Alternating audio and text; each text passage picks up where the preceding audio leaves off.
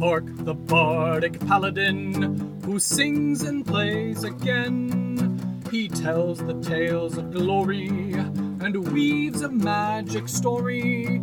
He'll join you at your table and ask you to share a fable. Heroes of humble origin, villains who must be fought again. No matter their skill or prowess, the people in life are countless. So we pray you heed our request. Enjoy this tale of sidekicks and side quests.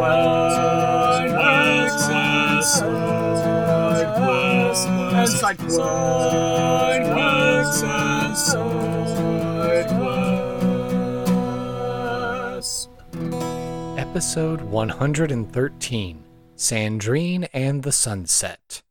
Welcome to Sidekicks and Side Quests, the Dungeons & Dragons podcast that helps to put humans back into humanity and breathe life into your campaign NPCs with backstory and bravado. That's right, we're building a world, one character at a time. I am your host, Kurt Krenwelge, the Bardic Paladin, and I'll be joining Adam Bradford's table in the Levitating Platter. Hello, and welcome to another exciting episode of Sidekicks and Side Quests, the best unofficial Dungeons & Dragons podcast, in my humbly biased opinion. I've got an awesome guest this week, but before we get to the guest, I got to leave you in suspense for the top of the show ad read from our friends over at Plus One EXP. Of course, you recently heard Tony Vicinda return to the podcast, and he had the whole spiel, the whole rigmarole to share with you. But just to give you the long and short of it, they make fine beard and lip balm products. So if you feel like you need some pep in your step, a +1 to your strength, your charisma, your dexterity, what have you, they've got it covered. I happen to have a can of +1 charisma that when I remember to put on some beard balm for my face, it always leaves me feeling refreshed and feeling that much cooler for the day. Of course, the whole thing that helped to launch this brand was an indie RPG that was developed called Beards and Beyond. That has since inspired Tony to collaborate and work on several other indie games, including Repugnant, iToaster, Down We Go, Through the Void, Vamp Nebula, and Brandstanding, just to name a few. Of course, if you go to their website, plus1exp.com, or the itch page, you're going to find all of these products and all of these games. And whenever you purchase a product through either of these mediums, you're contributing to the +1 Forward program, which seeks to support additional indie tabletop content creators to continue making awesome stuff. And of course, at the time of this recording now, hopefully it's already launched, but they should have their new monthly, quarterly, whatever you want to contribute towards RPG Zine Club. So if you sign up for this subscription, you're going to be getting brand new indie RPGs that are like hot off the presses, and you'll be able to join in with the community over on Discord and across social media in order to be discussing and talking about these games. So everyone can be checking out the latest things that are being developed in the indie scene. So for more details and all these things, again, I highly encourage you to follow Tony and +1 on all of the socials over on Twitter, X, Facebook, YouTube, Twitch, and Discord in order to keep up with all these various projects that are being worked on, as well as upcoming interviews, one-shots, and actual plays of, again, some of these amazing indie TTRPGs that are being developed. And if you don't mind, when you go to the website page, plus1exp.com, use that affiliate code for this show, Randolph, in order to save on a beard balm or a beard RPG. You know, you get a discount at no extra cost to you, and it helps to support the podcast. So again, go to the website, plus1exp.com, use that code Randolph at checkout, and I appreciate you so much. Without further ado, I would like to turn the microphone over and ask, hello, mystery contestant, would you care to introduce yourself, tell us who it is that you are and what is it that you do? This is already so much fun, and we haven't even started. I love the prompt there. I am Adam Bradford. I am the Chief Development Officer at Demiplane currently, which is a very, very made-up title to say that I do, there's a lot of kitchen sink stuff that falls under my realm of responsibility at Demiplane. But I formerly was the founder of D&D Beyond, And before that, I spent about a decade in the defense and aerospace industry. I live in Huntsville, Alabama, which is the Rocket City. So big NASA presence and everything here. I am someone who has been kind of lived in the normal day job for, probably a big portion of my career. And then I got a very lucky chance to enter the gaming industry, gosh, 8 or 9 years ago, I guess, at this point. And it's just been nothing that I would have ever expected happening to me, but it's been an incredible ride to be able to, especially through D&D Beyond and through working with Wizards of the Coast, and now with all of the incredible publishers that we work with at Demiplane, Paizo and Free League, and I almost said some that we haven't announced yet, but lots and lots of really great publishers that we're working with. It really is just an incredible privilege to be able to work in this industry that I love so much, because tabletop role playing is genuinely my first love, and never thought that it would become a job for me.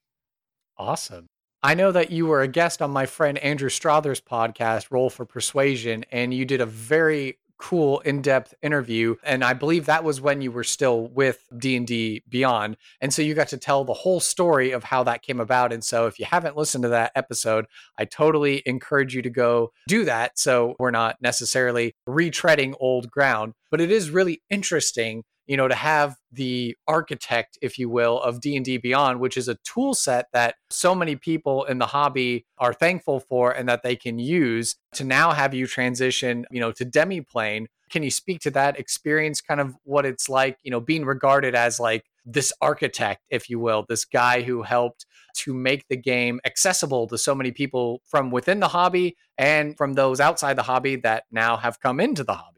Yeah, I think that accessibility is a really important word there. And I think that, again, playing these games, and I really, that's a point of emphasis for me, is I say these games instead of D&D, because I have from the very beginning, over 30 years ago at this point. Whoa, getting it, man, time really marches on. But when I started playing, I actually started playing with the Star Wars Weston Games version of the rules, and you're picking up 20 d6s and throwing them down on the table and just hearing the rumble. It was just so incredible. I fell in love instantly with everything that was. Of course, I found Dungeons and Dragons at that point, second edition AD&D, and so started playing that. But then I quickly discovered a Marvel game. There were just so many exciting things, and so the biggest challenge that my groups always had as I was a younger person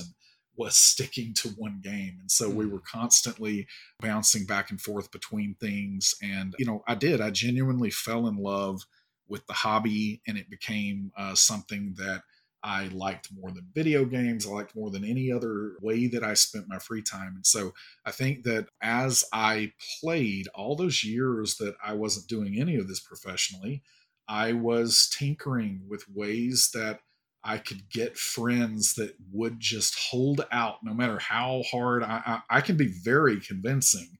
And there were still people that were holding out on me and just wouldn't try it. And so, especially when it came to, hey, everybody come over, we're going to talk about characters. We're going to get these characters created.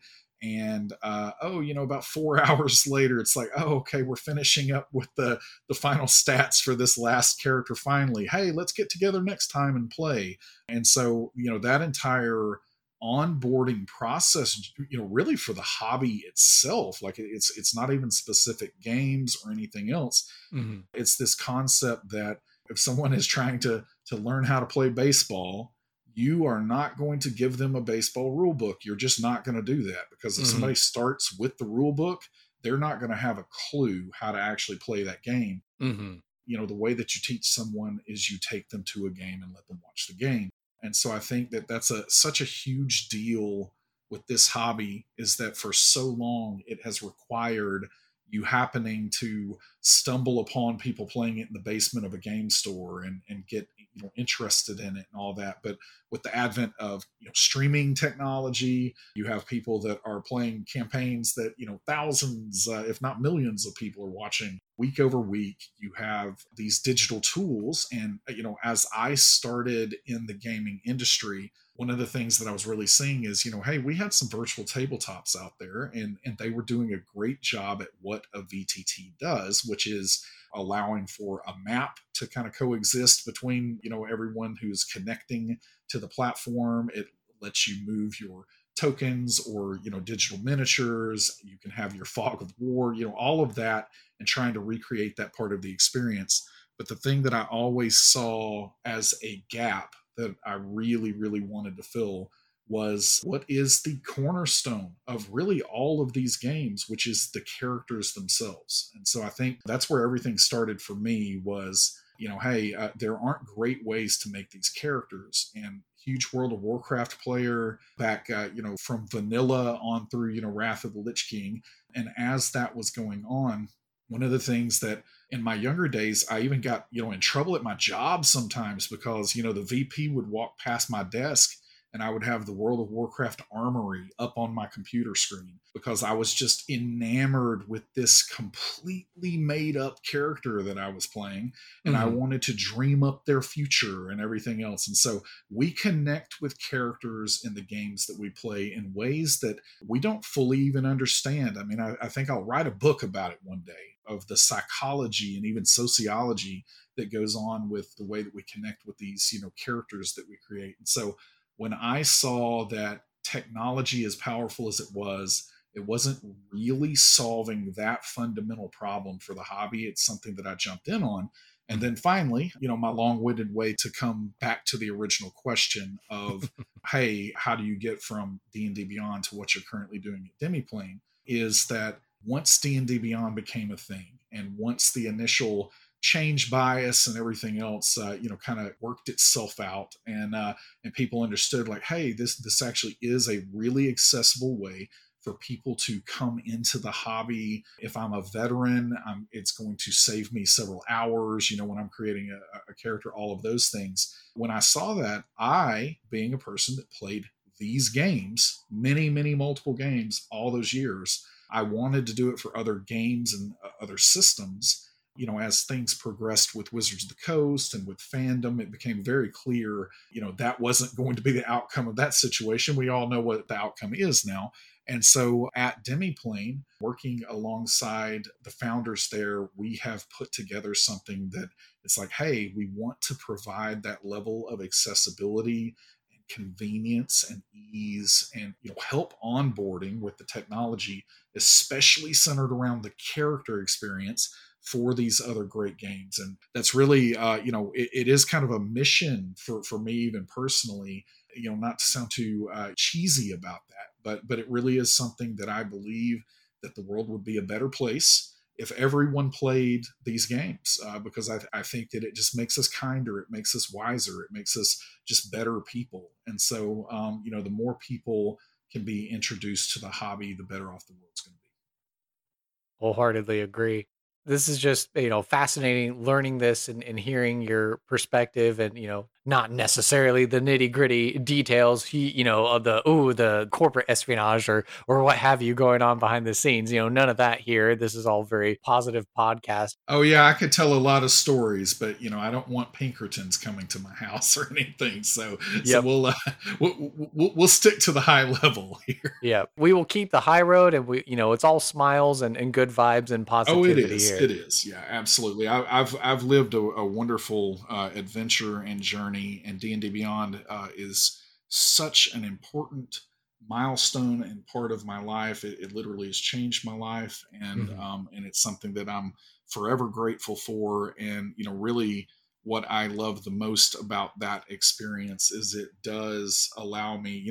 There aren't many times in people's careers or even just their personal lives that you're able to do something big a second time, and having the benefit of that hindsight of what worked and what maybe didn't work as well, the first time around. And so as we are putting together the platform, at Demiplane for characters in particular. We're in beta with Pathfinder. We've got, several things that we're working out, kind of some of the kinks, especially with performance at the moment.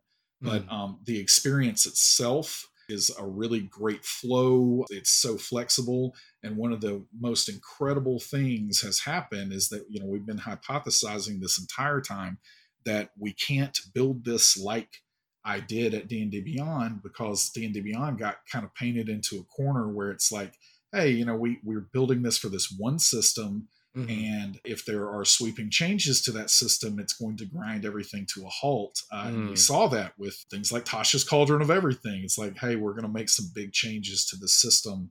And it made it very difficult to develop within that framework. And so, having that benefit of living through that, at Demiplane, we say, hey, especially if we're going to support dozens of game systems, this has to have a dramatically higher, amount of flexibility and power in order for that to support that. And so we've been in this deep, dark development tunnel for 9 or 10 months, really, on trying to put this platform in place. So now we're betaing with Pathfinder.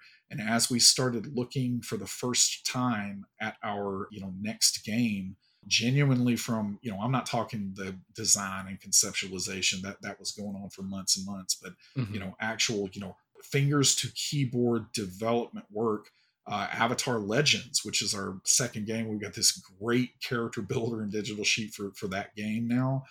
It came about in, 4 to 6 weeks. And that's the power of the platform we have. We're working on Marvel and Vampire the Masquerade right now, and those are going really, really well, making a ton of progress. Before I joined, here to talk with you, I was fixing some things on the Marvel character builder. So it's really exciting to see, how fast we are able to move now that platform exists. And I am really excited about what the outcome of that's going to be, which is the amount of times that I've heard over the years, having played a good bit of Vampire the Masquerade over the years, the amount of times that I've heard, man, that game looks so incredible. I could really get into that. Like, it's so edgy. It's so dark. Like, I could really throw myself into that. Hey, do you want to play? Yeah, I don't know. Like, I don't know how to create characters. I don't understand the rule, and being able to have digital tools that are going to help you get a character very quickly and really kind of launch you into this really firm foundation for getting started in those games that you've never played. It's a really exciting prospect. I just fondly think back to my 4th edition days when Wizards had their character builder thing that was really helpful for making characters in 4th edition. And so it was a godsend, when D&D Beyond came along. And now you're continuing on with that work over at Demiplane, which is just awesome. So, yeah. And it sounds like you've already answered the second question, which is, you currently, or you have at least played some D&D in your past. And it sounds like, you're even having an opportunity now to play a multitude of other different TTRPGs over on Demiplane as well. Yeah. And, that's the thing, is that when your hobby becomes your job, it's an interesting transition that, again, a lot of people, I understand fully how blessed I am to be able to have just such an engaging, such an enjoyable job. Like, I really do understand that. But at the same time, it's still a transition. And it's something that you got to kind of get used to. And so I have played so much Dungeons and Dragons, and sometimes that is something that I've wanted to do. Sometimes it is something that I need to do to make sure something's working the right way. Right. But yeah, at the end of the day, wonderful game and wonderful games that we get to support out there.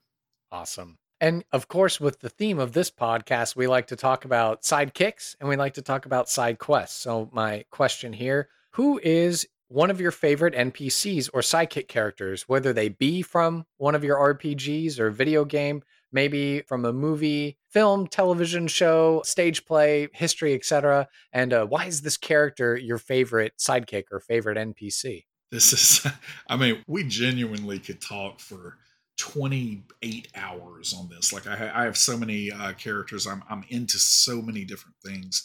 what I will try to narrow it down to, because earlier I mentioned World of Warcraft. I was a big World of Warcraft player. It was really funny to me when I first entered the gaming industry. It was a company called Curse that used to support a variety of video games. So it was primarily video gaming that I got into first. Mhm. And they ran a website called MMO Champion that probably many listeners are going to be pretty familiar with.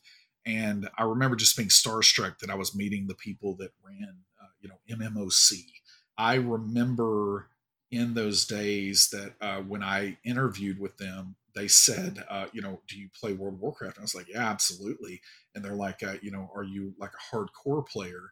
And I was like, well, I play it every day. I think about it when I'm not playing it. Like, yeah, I think I'm a hardcore player. And then they start talking to me about what hardcore, I guess, really meant, with rating top 10. And, and I was like, that's really not how I ever played the game. I definitely rated and did all the content, all that. But I played on a role playing server, Shadow Council representing here. And so played on a role playing server for many, many years. And it really was like I found a group of people that I was getting to essentially play D&D through the lens of this incredible game. And so I'm going to go with that game. And my favorite NPC in that game is a character called Tyrion Fordring. He is a paladin. I gravitate towards paladins all the time. Bards and paladins are the thing for me. And I see in some of the descriptions for you here, I think I'm looking at your name right here, Kurt, and then the Bardic Paladin. So Yeah. so that seems like that fits. But yeah, it's the same for me. And so Tyrion was a paladin that kind of got disgraced and essentially excommunicated because he helped out an orc. And so I love orcs in a lot of literature. And so I think that, it just really resonated with me that he helped out someone that society felt like he shouldn't be helping out. And he got excommunicated and completely banished from his, paladin order. And then he went to live this quiet and peaceful life. And I will never forget. Sorry, this is a spoiler if you haven't played, World of Warcraft 12 years ago or whenever that came out.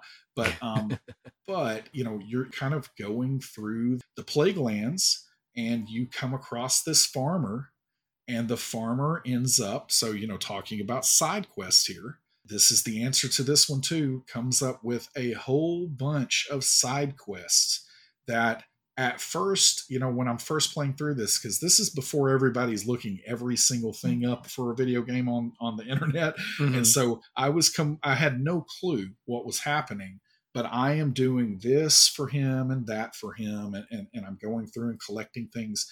And then each time I come and turn in the thing that you're going to get in the game, there's more and more of this lore and telling the story coming out. And you find out what's happened with his son, and his son is now part of the Scarlet Crusade, who everybody knows in the game. Those are horrible people, and you find out the story of why he was disgraced, and it was just the most fascinating thing at the time. Video games weren't getting like really getting you in the feels like that. It's like I felt something for this character, and then it kind of culminates with this, what is typically horrible in video games, this escort quest where the NPC is walking way too slowly somewhere, and you're having to follow them and keep things from killing them, or whatever. But because I was so invested in this story, it was the most incredible thing I had done. And so, all this ensues, and unfortunately his son ends up dying as part of it, but not before he kind of redeemed himself, and they had a moment. And I remember playing this, and first of all, it's a little bit of a tough battle, that you're not expecting to happen. And so I'm like, blood pressure's up. I'm like, I get through it, and I'm playing through this, and then son dies, and then Tyrion Fordring essentially vows that he is going to restart the Order of the Silver Hand and restore all of that and bring justice, to the world out there. And I didn't even realize it, but I'm just like boo-hooing. Like I've got just tears streaming down my face and everything else. And this is a video game. And of course my wife, made a lot of fun of me and everything else, but it was an incredibly impactful thing to me. And again, especially that concept of, someone who is trying to do good out there, gets really, really knocked down in some very unjust ways, and has to kind of withdraw for whatever reason, and then being able to have that gumption to come back from that and to overcome again, and all of those things. It just really, really spoke to me. And so Tyrion became my favorite NPC at that moment. And then, of course, Tyrion ended up, after that in the expansions that followed, especially Wrath of the Lich King, which was peak World of Warcraft for me. Tyrion, was kind of the head of everything that was going on against, the Lich King. And so it was just such a satisfying story that started out in really, really humble ways. And so, yeah, that's something that really has stood out to me all of these years later. That's awesome. It's kind of like the Obi-Wan thing of like, oh, I'm just this hermit that's out here in the desert, and you don't know that I'm actually this super powerful Jedi. That's exactly right. And that's the thing is, one of, if not the most possibly Frostmourne, Arthas's weapon, but you've got Ashbringer. That is the weapon that Tyrion wielded. And all of a sudden, it comes back into play in this game. And like I said, it was just so compelling, especially when you think about when that came out, because, we enjoy this complete golden or platinum age of video games right now where, things like God of War exist, and Red Dead Redemption 2. Yeah, exactly. You're playing through these things where it's literally like you're playing a movie. And just to think about that Blizzard pulled that off inside a massive multiplayer game, which, has a lot of constraints. And just the fact that they were able to pull it off, and how much it tied into the lore of the world. And I think ultimately that's what really set World of Warcraft apart. And the reason it was so successful. But yeah, it was definitely favorite NPC. And then again, I hate that I kind of jumped forward there on you, but definitely favorite side quest was that, and I've answered that way for, over a decade at this point. Like, people have asked that question sometimes. I get the question more than people would think. And I always come back to Tyrion. We'll end the personal interview section with the question of, what are you passionate about and why? Wow. That may be the most open-ended question possible for somebody like me, because, I think maybe the place I will go with that is, I think that I am passionate about passion. And I hate to be just kind of trite there. It is so attractive to me in, myself and others when I see it, with people being passionate about things, because I have seen the transformative power of passion in people's lives. I've seen, this goes all the way back to, being a kid that was just enamored of Michael Jordan, and seeing, like, even back before the internet, reading in the newspaper how hard he worked and to get to where he was, and just the passion involved in making him that kind of competitor, to, loving Ninja Turtles so much that I literally could not think about anything else when I was, 10, 11 years old, and those kinds of things. And then, going and seeing that live action movie in 1990 and just losing my mind. Passion has been something that has been probably, if someone asked me, like, what is life about? If I had to boil it down to one word, most of the time I'm going to answer passion, because, I know that passion is the thing that really drives people to accomplish incredible things. It drives them to what I would ultimately think is the most important thing in life, which is joy. And so, I think passion is so important. And so, if I had to list just a few, I'm a huge Ninja Turtles fan. As I just said, love G.I. Joe, big Snake Eyes fan. I am also, of course, very much, my first love when it comes to gaming of any sort is Dungeons and Dragons, and just tabletop role-playing games in general. A lot of people assume that means that I love board games and I'm passionate about those, but I actually don't like them at all, which is a discussion for another time probably. At the end of the day, if somebody asked me to play a board game, I'll be like, yeah, do you just want to play, D&D? Like, it's like, I just prefer it so much more. And so, yeah, those are some of the things. This surprises a lot of people, but I'm very passionate about sports. especially the NBA. So I follow very closely. I am a daily watcher and consumer of anything going on with the NBA and really other sports. I saw that Shohei Ohtani hit his 42nd home run a little bit earlier. It's like all of those things, big time into sports. And, ultimately when I think about those things, it really boils down to, fans. And I think that I love being a fan. I love being a fan of so many different things. And I love, what it feels like when you're a fan of a sport, a sports team, and they accomplish something, succeed at something. It's just exhilarating. It's the same feeling when, we're sitting in the theater and we see, I just watched Mayhem for Ninja Turtles. And when I see the love and the care and the passion that went into that, then that continues to spur on and feed my passion. And I just enjoyed the hell out of the film, so it's just like all of those things. Passion to me is what gets me out of the bed in the morning. And that's another reason that I feel so blessed that I get to kind of turn, one of my core, just fundamental passions in my life into something that I can do as a job. Amazing. Well, we've learned so much about Mr. Bradford here in the personal interview section that I think it's time we now turn to some NPC creation.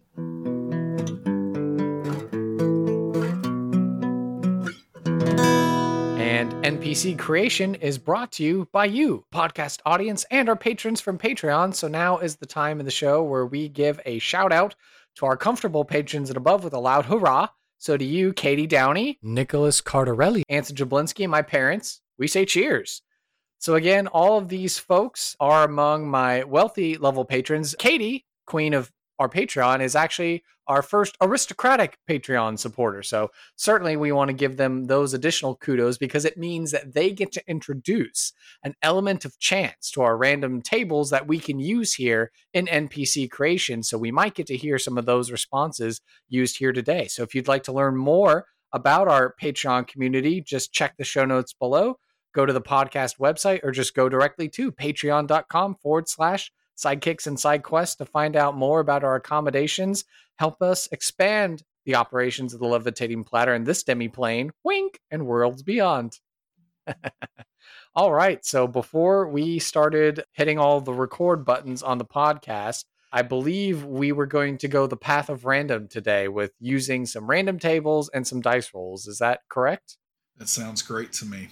Okay, well, if you've got them at the ready, I've got all my tables here. And the first question that we will ask and get an answer for is, what is going to be the name of our character? And we determine this by rolling a D20. D20. All right, nice. And you said that Katie had something to do with at least some of these? Exactly. Responses? Okay, nice. So we've got 16. 16. All right, your answer was provided by previous guest, Max Chiquino, Sandrine. Sandrine. Yeah, which is spelled Sandrine. I believe it's Sandrine. That's how I would say it, unless you feel that's how like... I would certainly say it that way, yes. Okay, all right, so Sandrine. All right, so then the next thing we get to roll for is the ancestry of our character, and we determine this by rolling 2 D10s for a D100 effect. Okay. So that is only a 10. 10. Okay, interesting. Okay, so we've got some choices. So you have the ability to be a clockwork person, constructed commoner, or a magen, which I believe the magen are from Spelljammer. But basically some sort of cogwork, constructed commoner, a magen. Yeah, let's go the clockwork gear. Yeah, I like it. Okay, so the cogwork or the clockwork or the constructed commoner. Okay, I think there's a couple of them that sort of overlap and that are similar. So it's okay. So we'll go with the clockwork of sort of individual. Okay, got it. Yeah, I like that. The next thing we'll get to roll for is the job or role in society that Sandrine has, and we determine this with a singular D10 roll. Okay, that time we got a 7. 7. Okay.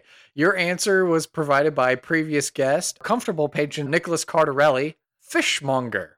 Fishmonger. Okay, so we've got a construct commoner that is a fishmonger. So I'm thinking through how that works, and Okay. I definitely can see it. Yeah. All right, Okay. I'm on board. The next thing we roll for before we get to take a pause on the dice rolling is the age range of the character. And we Okay. determine this with a D8 roll. Okay. That is going to be a 5. 5 is midlife. So we have a middle aged clockwork commoner named Sandrine. That is a fishmonger. And with all of these pieces of information in mind, can you describe the physical appearance of Sandrine with all of these key Yes. details? Absolutely can. So, first of all, being middle aged as a construct means different things likely than other squishier races. And so we're going to go with very aged and worn. So lots of time with water and salt and everything else. And so this looks beaten down. This looks C3PO before the oil bath, Ooh, kind of stuff is what we see here. But growing out of various orifices and cracks and seams in this kind of patchwork body at this point. So it looks like possibly the body at one point was some kind of possibly even adamantine, but at least mithril. It's something that shines a little bit brighter than your typical steel, but you see kind of complementing that and accenting that more bronze and brass and honestly just kind of brown, looking bits of metal that have been repairs over a pretty long lifetime at this point. You see that the frame itself is bipedal, and so it's humanoid esque, but it's going to look a little bit closer to just a bunch of columns that have been stacked together. So almost IG-88 ish, kind of long, but then it has very very long arms because that is used in the ship, and we won't get too far into that. But this is about the body. There's a place that basically they're able to plug into okay. the ship and attach themselves where it doesn't really matter how stormy it gets. They're not going anywhere unless the boat itself busts apart. And then with those long arms, they're able to manage nets because this construct understands that efficiency is not casting or anything like that. It is making sure that you have nets in the right places. And so almost go-go gadget extendable arms are something that this model, now again, didn't start out as a fishmonger. So a Mm. lot of these are modifications over the long lifetime that they've had to put in place.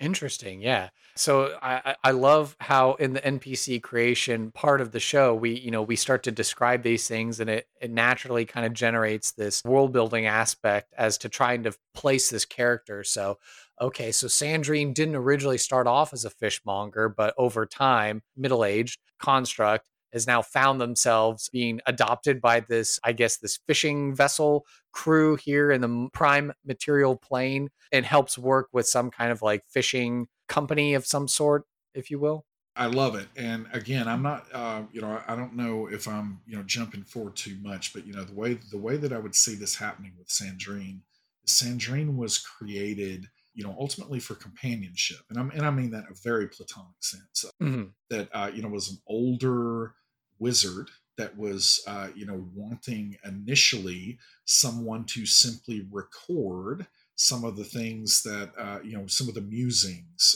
just ramblings as he was walking around his tower, created Sandrine. And as Sandrine got created, the wizard, the mage, at some point took Sandrine on a trip, and it was a fishing trip. And so when Mm. this fishing trip happened, Sandrine, that was basically how they were introduced to the material plane. And so Mm.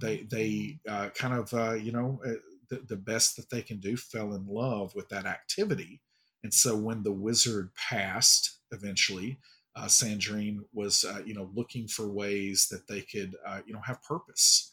And so this is something that they kind of went back to a first love that they Interesting. Okay. Okay. I know in my head I'm already trying to spin up different stories, but the beauty of this podcast is that anyone can listen to this episode, take this character and figure out how they need to adapt it to their game. So, Absolutely. sometimes it's best to just leave things open-ended as it were. So we got the modifications and all this stuff and I like the image of the C3PO as well, but all the different mixtures of metals that have been introduced as repairs have happened. Is there anything else that goes towards the physical appearance of this character? Or do you have three adjectives in mind that you think best describe Sandrine? I like the three adjectives. Let's go. Let's go with three adjectives here. Okay. We are going to say creaky. We are going to say coarse, and then we are going to say. I was trying to be alliterative here, but I don't know if I'm going to be able to do it with the last word there. We're going to say cranky. And again, some people might think coarse means that, but that's not necessarily how I meant it there. So how do you mean coarse then? Coarse in body. So again, beaten by seawater for a long time, there is a smoothness there, but also this coarseness that comes from, it's not always water that you're getting hit with when you're in this kind of environment. So, and trust me, I know that from some time with the ocean. It's a little more dangerous than a lot of people like to admit. Maybe it is, right? Especially where I would see Sandrine possibly, doing this fishmongering. I just got a happy image of Sandrine working alongside Lieutenant Dan and Captain Forrest Gump or something like that. That's it. That's it. Wonderful. And now we get to go back to some dice rolling. So we always Nice. like our NPCs to have something cool on them. So what's going to be a valuable item, piece of lore, secret, or ideal or concept that the character cares about? And this is a combination. So we're going to do a D4 for the category and then a D6 for the particular thing. So D4 first. That's a 3. Okay, this is going to be a secret. Ooh, nice. Okay, got it. That's a 4. 4. Really very, middle of the road. Yeah. So your secret was provided by previous guest D&D Jordan Lee. I know Jordan. So Sandrine has a ring that actually holds a rambunctious blink dog inside of it, and it may randomly pop out. Thoughts on this? Interesting. So what I would say, so again, I don't know how far into story we go, but if that randomly happened in one of my games and I was improvising about it, I would say that the blink dog was actually the pet of the wizard. Yep. And as the wizard, left the mortal coil, however that happened, basically Sandrine felt compelled to care for the creature, but being cranky as they are, really can't stand the creature and definitely the responsibility associated with the creature. And so has, provided it a home inside the ring where it can subsist without a lot of direct interaction with Sandrine. So it's keeping the dog safe, but also not having to engage with the dog. I'm very much getting C3PO R2D2 vibes in A New Hope, where C3PO's just had it with R2D2, and then R2D2's like, no, we got to go this way. We got to do this thing. And it's like, you dumb droid. No, like, you get in the ring. Yeah. You are supposed to get in the ring. Bark. Blink, blink, blink, blink, blink. Yeah. Especially with trying to keep it on the boat as well. Like, just wants to blink and ends up in the ocean. You're like, it's honestly a mercy for the blink dog, right? The blink dog's not going to like the water and being out there. And so, while on these long, fishing trips, because, our construct here is able to, kind of stay out longer than a lot of crews would be able to. And so get some pretty big hauls as a result of that. The blink dog is not going to have it being on a boat for that long. And so, it gets to just rest and have a nice little doghouse inside this magical ring. Yeah. Although I do like to imagine as well some very adorable scenes where, like, Sandrine is giving scritches behind the ears and the blink dog's rolling over, ears and tongue flopping all over, and is just like, yes, this is really nice. That's it. But again, like, very, very cranky, I'm saying. And I think that, Sandrine being really efficiency minded, in this, job, is that like, okay, if this is something I have to do with this creature, then I'm going to install something that can do that. So, it's kind of a secondary limb of some sort that can come out and do the scritches while Sandrine can still do other things with their, core arms, their primary arms. Oh, awesome. Yeah. And then let's see. Of course, every NPC on this podcast has to be able to give a side quest out to whenever player characters interact with them. So, what is going to be a particular quest that Sandrine would be willing to recruit or hire player characters to go and do on their behalf? So, here you can roll the last dice, which is going to be a d12 and be totally random. Or if you're inspired, you can lay on us what you think an appropriate side quest for Sandrine would be. I mean, why not both? No, it's yeah. I'm going to jump in here because now I'm attached to Sandrine at this point and feel a kinship with them. So I would say that as our player characters approach with the nice yellow exclamation point over Sandrine's head, and click, and the quest that is given here is a pretty simple and straightforward one from where we've gone with this, which is, hey, there is a spot that no one has ever fished in the bay because it is incredibly precarious to get to. But Sandrine knows that's where the best fish are going to be. And basically, Sandrine knows that they can essentially be done with a month's worth of work in a week if they could just figure out how to get to this body of water that is not accessible by a regular boat. Essentially, it's Sandrine hires. Sandrine can pay because Sandrine does better than a lot of crews out there.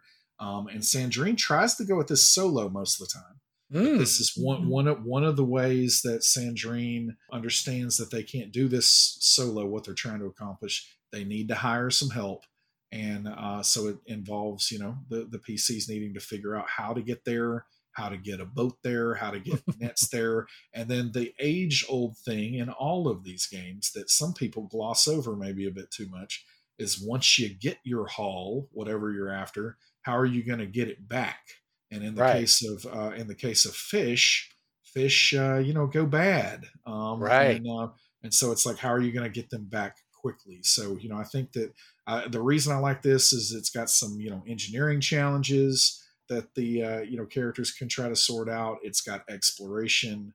It's got, social interaction with a very cranky, cantankerous construct that lives their entire life on the sea. So yeah, I feel pretty inspired. I think I might use it in one of my games. Awesome. Yeah, I was going to say, I'm trying to imagine the scenarios of either you're having to do a Fitzcarraldo situation. So you're literally trying to pull a boat over land to get to the body of water.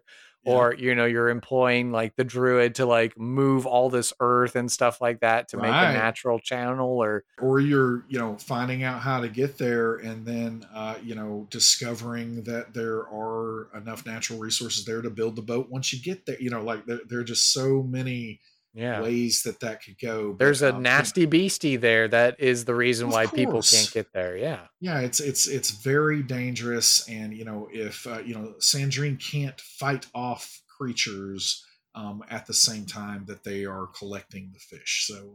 So much action, and at the heart of it all is the very mercenary capitalism of it, and that is always at least a good place for a lot of these things to at least start.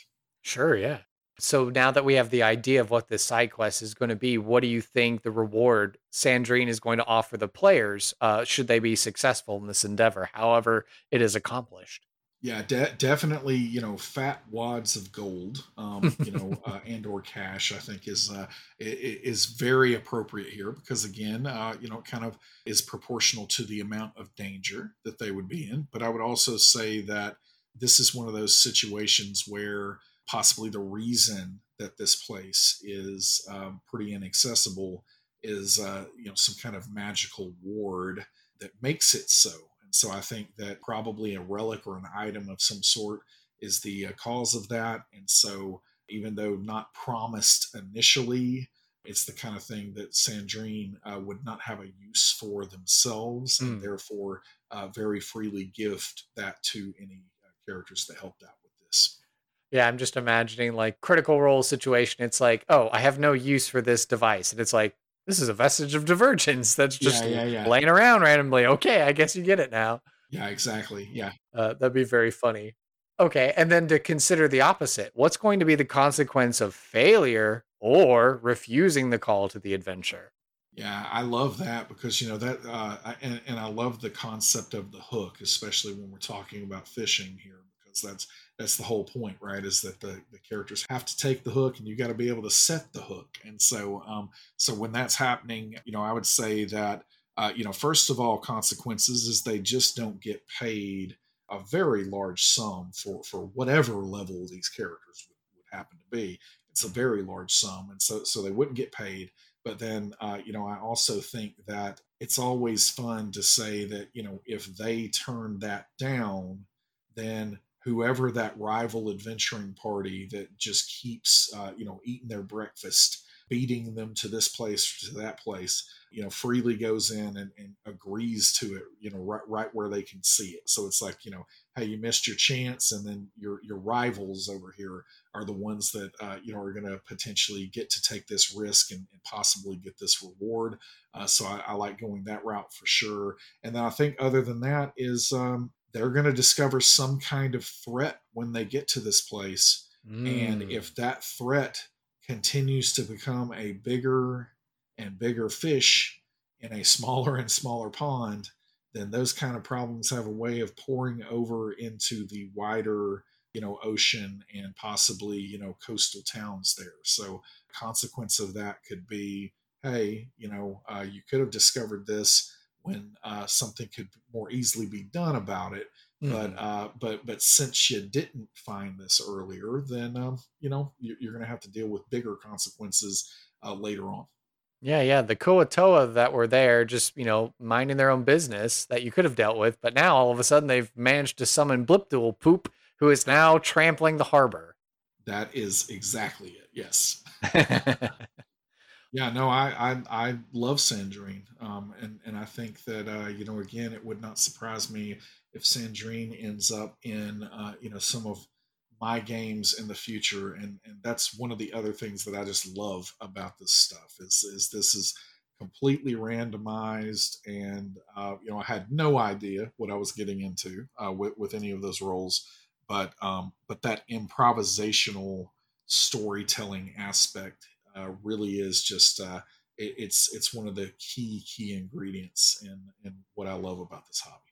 All right, now that we've had the opportunity to create Sandrine, it's time to throw him into a random encounter.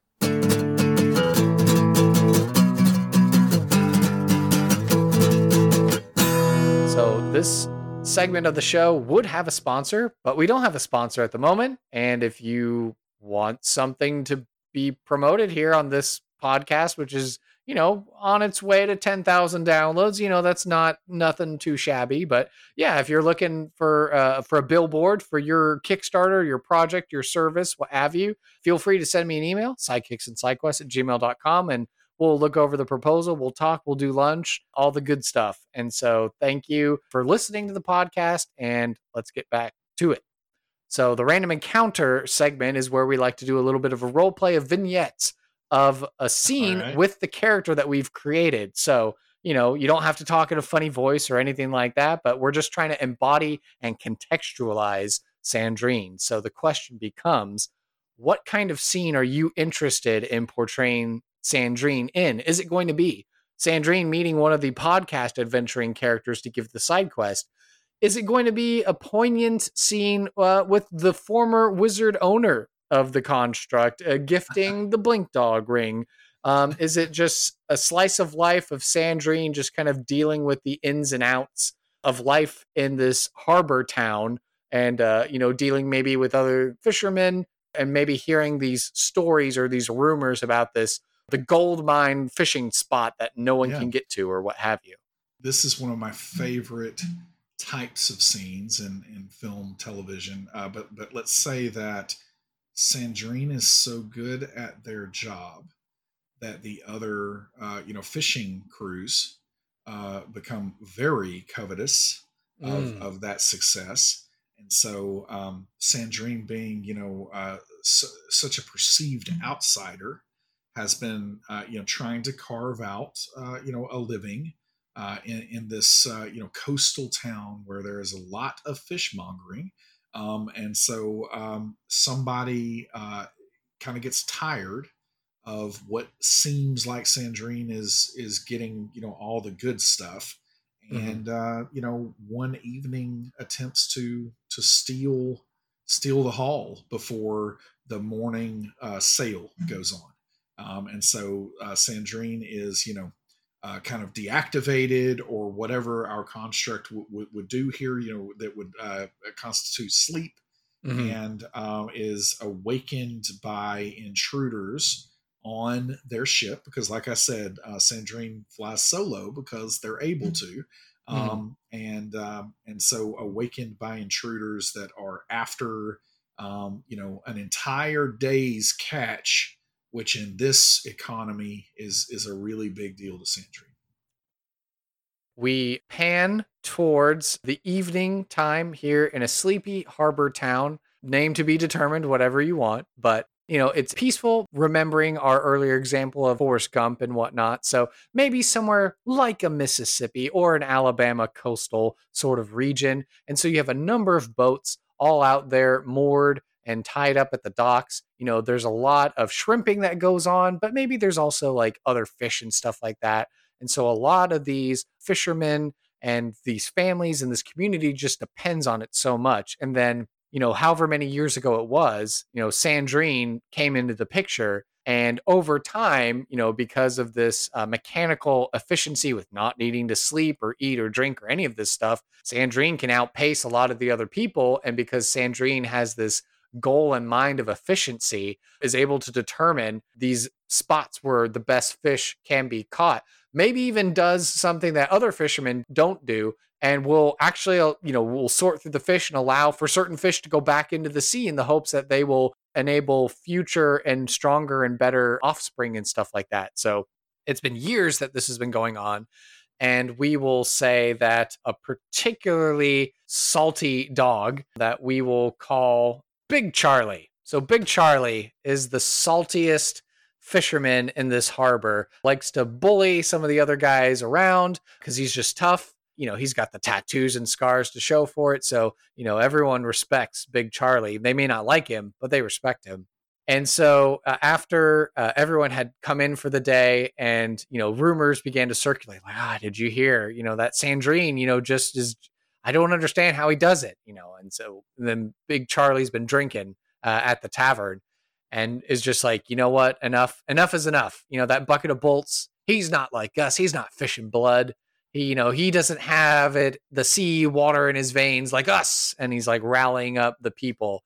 He's like, if you were all real men, you'd do something about it, wouldn't you? And everyone's kind of looking nervous because they're like, well, we don't like that Sandrine's a better fisherman than us, but we're not gonna, he's cool. We don't want to do anything. But Big Charlie gets worked up into a frenzy, and so he's gonna storm off out of the tavern and make his way to the boat. And is there a particular name for Sandrine's boat? Ooh, that is a great question. And I am going to say that it is going to be the sunset. Okay. And the sunset, because our wizard friend that is actually, kind of magically created this demi plane where the fishing was going on. And so Sandrine originally didn't understand that that's what was going on, but crafted it in a way that they were fishing at sunset essentially the entire time that they were there, and it became a core heuristic memory for Sandrine, and named the ship after that. Yeah, so Big Charlie's stomping his way down the harbor towards the mooring spot for where the sunset is located. And so, with rum fresh on his breath, licks his teeth, with a couple of them missing from bad dental hygiene. And he's going to like clomp his way onto the deck. And he's just going to start muttering under his breath. He, has like a big knife that he uses for filleting fish or whatever on his hip, and he pulls it out, and so he starts stomping through the ship, and he's like looking and he's muttering like, where's that score? I'm gonna teach this bucket of bolts what for. And so what's happening with Sandrine? So Sandrine, again, not a need to eat, sleep, really any of those kinds of again that the squishies have to do.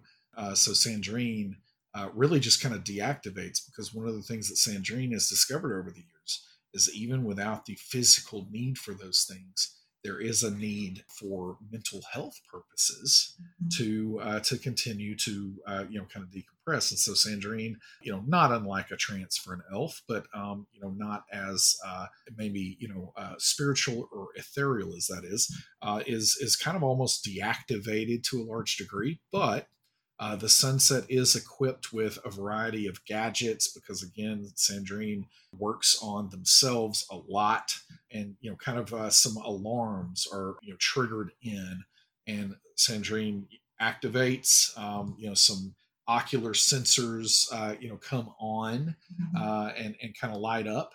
And if Big Charlie happened to glance that way, say just a couple of glowing eyes in the darkness of the captain's quarters on the sunset. But Sandrine knows that someone is on board the ship, and is going to just very casually kind of whir to life. And again, creaky, lots of creaking. And Big Charlie's probably going to hear this, but Sandrine is on the way. Right. We'll say Big Charlie rolls a perception check and does very poorly, because he's just so singularly focused on trying to find this A little bit catch. inebriated. A Yeah. little bit inebriated, so his response time is maybe not as great as it should be. And maybe even like the slight rocking of the boat as it sits in the harbor. So it's being lost in all of that sort of noise. We'll say he kind of like bumps his way down the stairs to a lower deck where maybe the hold is for all the fish. And so he starts like reaching in there and he's pulling fish out. And he's like, he's like being very over the top and gross, where he's like squeezing a fish until like it just like falls apart, or he gets his knife and he just starts stabbing a fish. He's like, yeah, this'll teach you, you bucket of bolts, kind of the thing is what he's doing. And so his back is turned and he's not noticing where Sandrine is in the moment. Sandrine is going to continue down the steps. And again, not worried about doing this in any kind of quiet way. This is Sandrine's domain. No one else belongs here except for Sandrine. And so Sandrine continues down, and then he is going to call out, "You should not be here." So Big Charlie will turn around and be like, just the piece of crap I was looking for. And then he'll like get up in Sandrine's face and he'll just be like, squeezing a fish at the same time till it just like falls apart. "That will be 2 copper. I'm not paying you nothing, you bucket of bolts. You shouldn't even be here. You're taking away the honest work for honest men." I don't understand why you would say I do not belong here. "You're not flesh and blood like us. You see this?" And he like points to his chest. "That's where my heart is. It beats with the sea. It beats with the aquatic life that dwells there. And you don't have that." And he's slurring his words, and he's Sandrine is just very slowly going to kind of reach out again, actually on at least the left hand here. There are more like 8, kind of attachments that would be fingers almost. And one of them points out and just kind of touches that flesh and blood where Charlie was. And then Sandrine just says, "Yes, very squishy, very easy to puncture, bleeds lots." "Are you threatening me, Sandrine?" "I am stating facts. It is up to you whether you believe them or not." He'll reach over to grab like another more handful of fish and like throw them down, I guess. And he's just That is 6 additional copper. And he like stomps his boot on it and like squishes it around. He's like trying to see what he can do to like maybe goad Sandrine at this point to see like. And Sandrine is going to say, "I estimate that you turning around now and exiting the ship will take approximately 22 seconds. I shall be merciful and give you 26 seconds to do so. Failure to comply is going to mean that you take a dip. And Big Charlie will just start laughing at this point because he just doesn't believe the nonsense he perceives coming out of Sandrine's face. And so he's just gonna be like, I'm gonna wreck your ship. You don't belong here. You're not a real fisherman. You're not like us. You don't you steal our work, you steal our jobs, you're taking food and money Sandrine out is of the going to start mouths. kind of corralling because Sandrine is fully aware that they have installed a hatch at kind of on the two kind of front sides, but both starboard and port or whatever Mhm. those things are. But either side.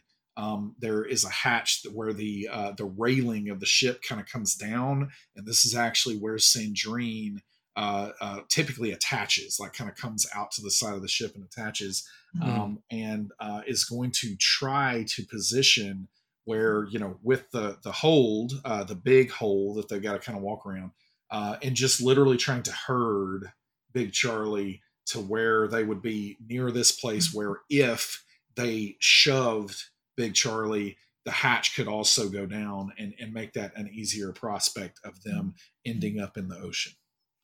Yeah, yeah. So I think, like for every moment that, Sandrine advances, like Big Charlie stumbles back and he tries to make like a big show of like, what are you doing? You're trying to pick a fight? I'll go to the guards. I'll tell them that you picked a fight with me and that and so he's trying to like argue No and like fight. maybe he'll try and like, try and smack back at Sandrine, but probably it doesn't do anything to him at this point. 8 more copper, and Sandrine just unfazed continues.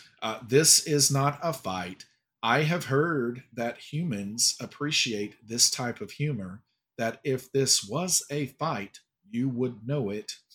And so, yeah, Big Charlie is just gonna maybe try like one last ditch sort of effort. I suppose Sandrine wouldn't have any need for light sources like lanterns or anything like that in the hall I because would being a definitely construct. assume, yeah, the dark vision is there. Yes. Yeah, yeah. So maybe an old lantern. Again, in his drunken state, maybe he's not quite thinking, but like, like this old lantern. So he grabs it and he tries to smash it on the ground, like, ha, I'm just gonna set fire to your boat. But then he looks Ooh, down and he sees like a pool of like glass and oil for something that hasn't been lit in like however many years. And so then right. he just looks confused. It's just like, well, that should have worked. Like, why is nothing on fire right now?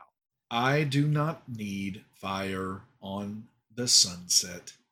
Speaking of sunset, I believe that yours is about to set, and he's just going to continue on. And when he thinks that if Charlie gets close enough to the edge here, he's actually going to kind of surprise with a little bit of reach, that these extensible arms are going to just literally just kind of just reach out in a very straight, efficient manner and try to shove Charlie off into the ocean. Yeah, I think it totally catches him off guard and he's not expecting it. Kind of like he, grabs onto it, but like, and it gets pushed out. And so maybe he's like dangling out and he's like trying to hold on and not get fully pushed out. And so he's like yelling and struggling enough to maybe like get attention of like people, Yeah. bystanders and stuff looking over. And so he's like trying to play it up as like, oh no, I'm being attacked or something like that. But also probably mixed with like, what are you doing? Stop! You're going to embarrass me. Kind of a vibe. Got it. And then Sandrini is just going to simply say, you took 27 seconds and did not exit the ship. Would you like to exit the ship via the ocean below or the docks to our side? He'll probably say very mean, very naughty curse words at you in response. All right. So then at that point, Sandrine does not care about the subtleties of the situation and just says, very well, and just releases and or flings, if he's still holding on too tightly, and just wants him to end up in the ocean.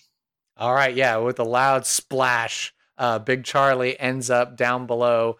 And so he kind of like struggles a little bit to get up, and maybe some of his other buddies standing on the docks, throw him a line and they manage to pull him in.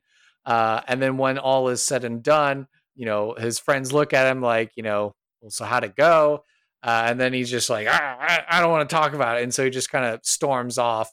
And then maybe at this point, a couple of other more friendly fishermen and maybe some of the guards, come up to the gangplank Yeah. for the sunset. And so the one of the more friendly fisherman types will call out and be like, "Hey, Sandrine, everything all right?" Yes, everything is satisfactory. I would prefer it if people did not enter my ship when they did not have my permission. And then the guard will call up and be like, "You think Big Charlie needs to have a night in the jail? Do you think?" I care not either way. He just better not come back onto my ship, or the next time I shall probably show him just how squishy the skin that he was flashing to me truly is. And so I guess the small group of them at the edge of the gangplank will just kind of look at each other. The guard will probably just be like, probably for his safety. And then because he's looking and maybe seeing Big Charlie starting to make his way back to the tavern. So he's like, Charlie probably needs to cool off. And so then as the scene begins to come to a close, we'll see this group of guards and friendly fishermen start to make their way back to the tavern to apprehend Charlie to have a night in the jail cell. And is there any last thing that Sandrine will do before he goes back to Power Down?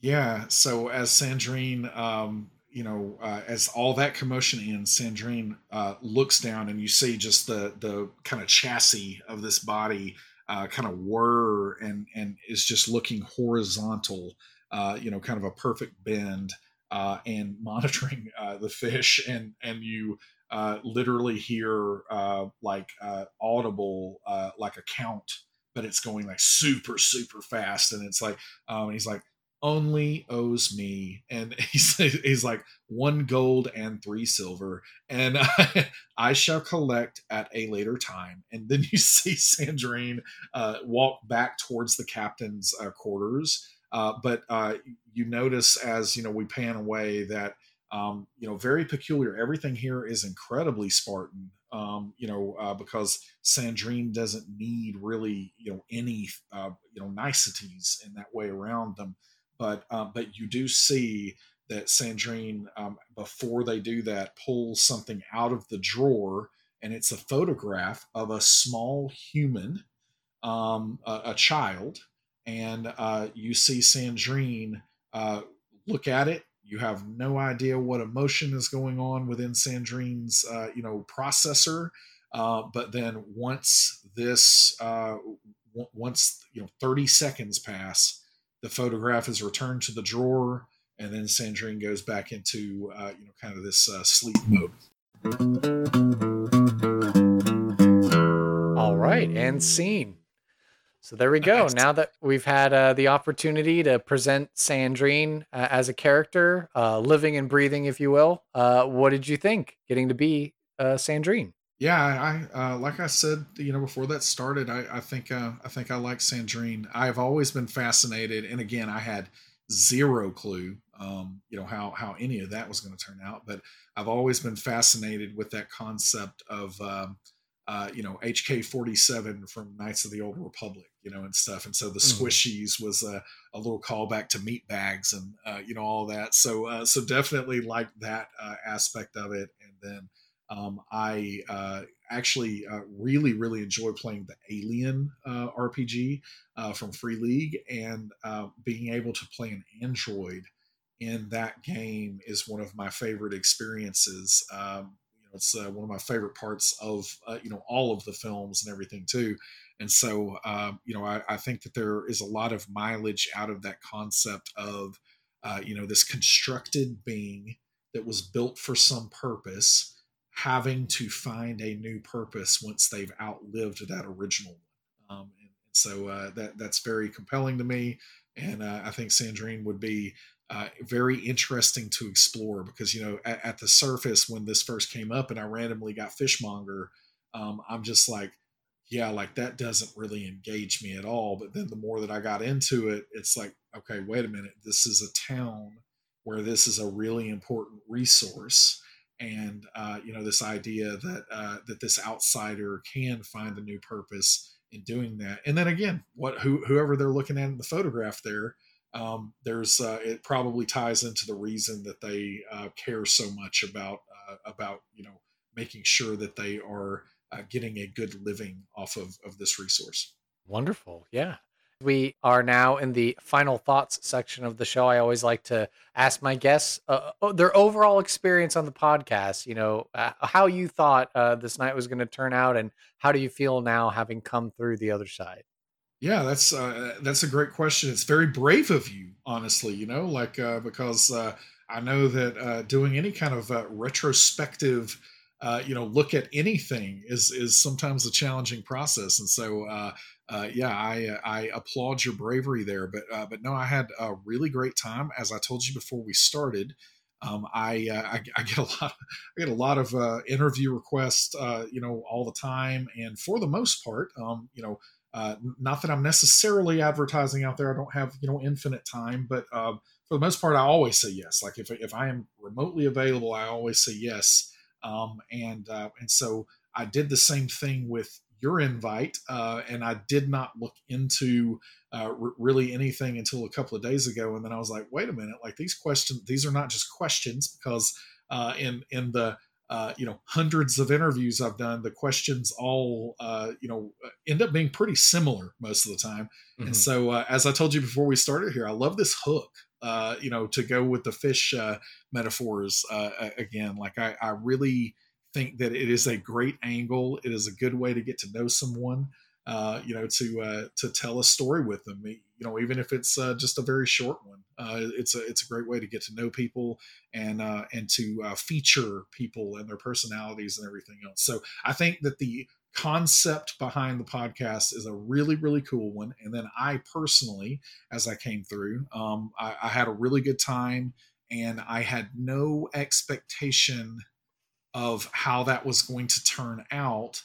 And through a randomized character, it could have gone a whole bunch of different ways probably, but it ended up, being really engaging. So nicely done on your part. Oh, Good thank you. stuff.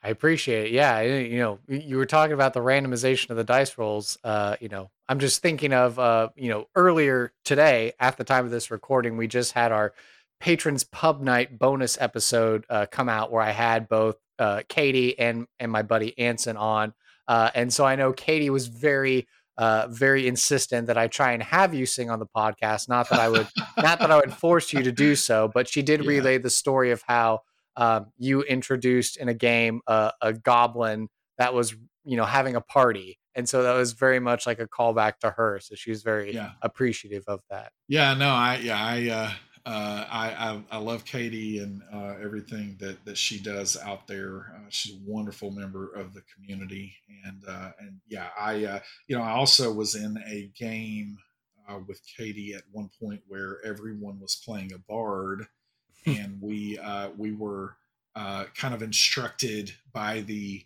game master to, as we're introducing our characters, to sing, because it was kind of like a battle of the bands, kind of situation, Hmm. and so everyone's singing this great stuff, and of course I came in there with some Tenacious D, and did that for my jester inspired bard that I was playing. But yeah, it's singing is something that I certainly enjoy to do. I am not fantastic at it, but I think to come full circle here, I think that even when I'm hiring people for our demi playing team, and previously at D&D Beyond, passion really can make up for a lot of things, and so I think that when I'm hiring and looking to expand our team, I'm looking for passionate people, because if someone is not the best at technical skills, or different kind of tools that we use internally or anything else, those are all things that can be overcome by passion. And you can't really teach the passion part. Like, that's the harder part to inspire. And so when you find someone who's passionate and really loves what they do, then it makes a difference. And so again, I'm not a great singer by any means, but I am pretty passionate about music, and so it has afforded some interesting opportunities for me over the years. And I constantly, I'm drawn to paladins, as I said before, but also to bards. And I'm currently playing a bard on our Children of Erte live show that has Deborah Ann Wall is the game master there, and we have a fantastic cast of people that I have now had the privilege to play with for almost 4 years at this point. And so we just have so much of a rapport, so much chemistry in that cast. And I'm playing a bard that is actually from the real world, like our world. And so he ends up just kind of being like Scott Lang, mixed with Star-Lord, hopefully the good parts of Star-Lord that are just like, just constant pop culture references, able to sing songs from our world in that show because like he is from our world, so there's just there's literally a soundtrack going on, in my mind, every moment that we're playing. And so that's been a lot of fun to do. Awesome. Well, yeah. So for the final moments of the podcast, I always like to leave the soapbox, the stage, the microphone, the platform, etc., to the guests. So, where can people find you on socials? What projects and things do you need to promote? And any other passions or causes, charities, etc., that you'd like to promote to close us out? Yeah, I appreciate that. I will say that, definitely check out everything that Demiplane has going on. You can go to demiplane.com. We have a Discord server that, our entire team is pretty active in there, and forums. So anywhere that you can find Demiplane, definitely check out all that we have going on. We have at the moment, we have they're called nexuses. So a nexus is a digital tool set for a particular game, and we have Pathfinder Nexus. We actually just announced at Gen Con that we will have a Starfinder Nexus when the second edition of that game comes into playtest next year. We have, I referenced Alien earlier. We have an Alien RPG Nexus. We have our Marvel Multiverse RPG Nexus. Vampire Nexus. It's a really big list already. And as I, kind of coyly, teased earlier, we've got, so many publishers that we haven't even publicly talked about yet. So there's just so much going on at Demiplane.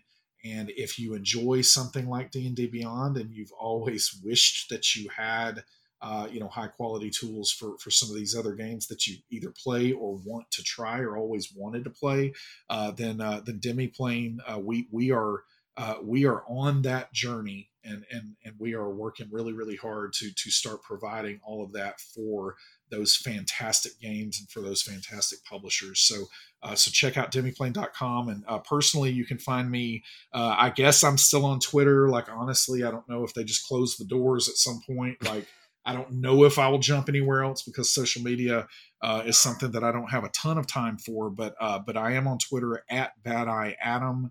You can find me there, but also really easy to find me on our Demiplane Discord server. Feel free to reach out. I love talking with folks and interacting. Going to be at PAX Unplugged, at Gamehole Con this year, so definitely say hello if you see me at any of those conventions the back half of this year. And other than that, I think I will end on again just saying that I really do believe that the world would be a better place if every single person in it played a tabletop role-playing game. And, even if that's not your thing, perfectly fine. Definitely not going to yuck other people's yum in any way, because as I said earlier, I'm all about passion. But, whatever that thing is that you are passionate about, be passionate about it.